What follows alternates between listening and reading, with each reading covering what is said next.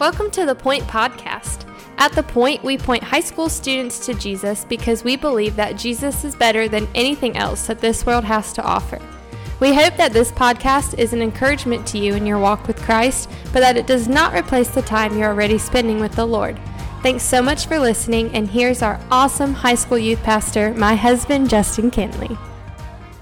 So I don't really mean to take two episodes in a row where we don't, dive into just a few verses and we actually take a whole chapter. But, sometimes you get to passages of scripture and it really is just one kind of gigantic thought for a long time. I think some scripture is better if we take it as a whole. And so today, just as yesterday's episode, we were in the entirety of Matthew chapter 23. Today, we're going to be in the entirety of Matthew chapter 24. And so I hope that you take a minute to maybe press pause here real quick and read it. Because it's a lot. It's a lot to read, and so I hope you read it on your own a little bit. Because sometimes it's just better to understand it kind of in a full thought kind of way. And I will say this, there is, and I'm not, taking the easy way out here by saying this, but I'm just letting you know, there is absolutely no way to break down all of Matthew chapter 24 in one podcast episode. There is just no way at all. I mean, this is one of those passages that people have talked about literally forever since Matthew wrote this gospel. People have talked about it for so long, and we're not going to solve it in one podcast. We're just not. But I want to kind of help come at it from maybe not a crazy, intense, deep theological perspective, because here's the deal. If you wanted to, maybe you're sitting there listening and you're like, dude, Matthew chapter 24 is driving me crazy, then text me, message me on the Point page, and let's meet up and let's talk about it. And man, I would love to do that. But I'm kind of taking this from the perspective of you're just opening your Bible, you're reading Matthew chapter 24. What do you come away with? Because this starts out in verse 2 of Matthew chapter 24 with Jesus predicting the fall of the temple.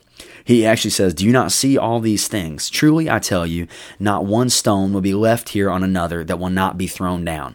And so for Jesus to predict the fall of the temple and for the temple to be destroyed, that's a pretty mind-blowing thing. That's something that's going to bother the disciples. And eventually we're going to see that the temple is taken down in AD 70. It's destroyed.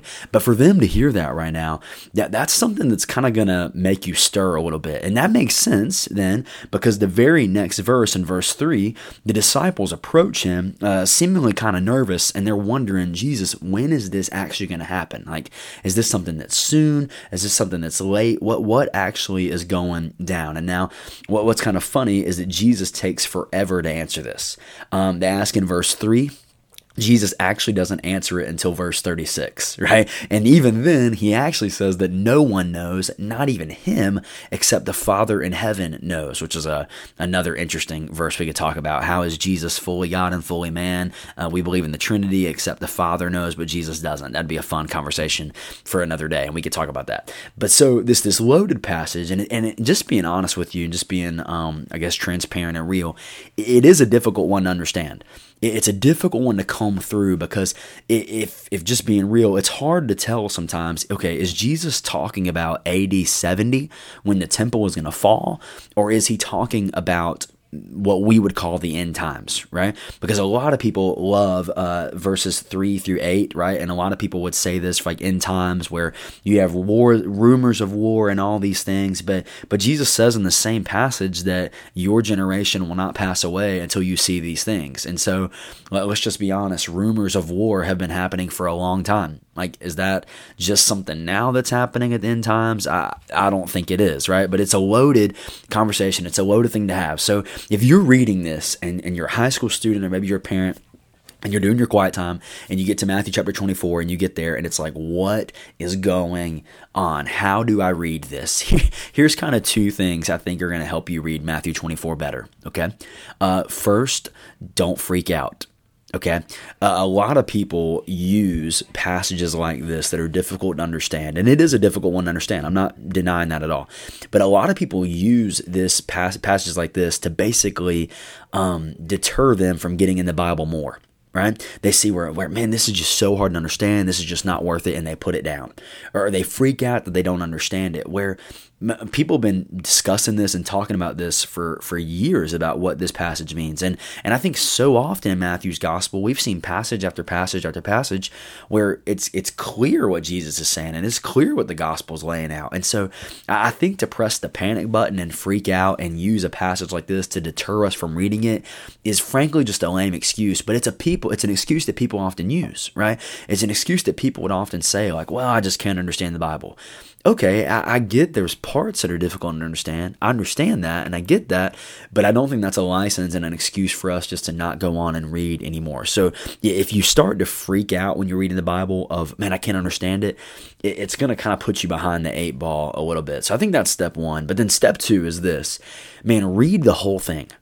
When you get to a passage like this, don't just kind of wade through verse by verse, although you can do that. Read the whole thing, because when you get to the end of this chapter, while we can kind of, discuss what does Jesus mean in verses 15 through 20 or 31. What does Jesus mean there? Is he talking about AD 70? Is he talking about the end times? What does Jesus mean? We can do that. We can do that a lot, and we can talk about that a lot. But when you get to the end of the chapter, Jesus' point kind of becomes uncontroversial.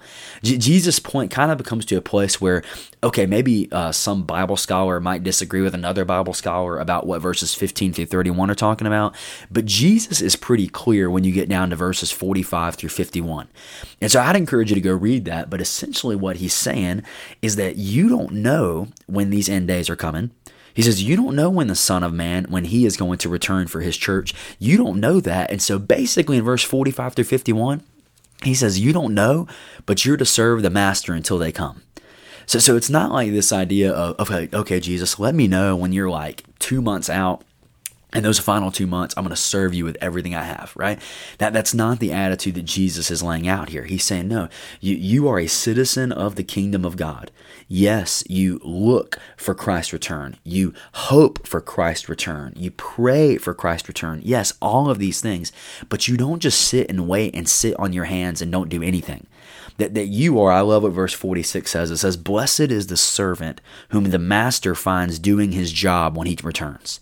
And so listen, if maybe some of you listening to this are like obsessed and you want to know what the end times and like when is Jesus coming back and what's that going to look like. And listen, I get that those are fun conversations to have. And again, me and you can have one of those one-on-one conversations, absolutely.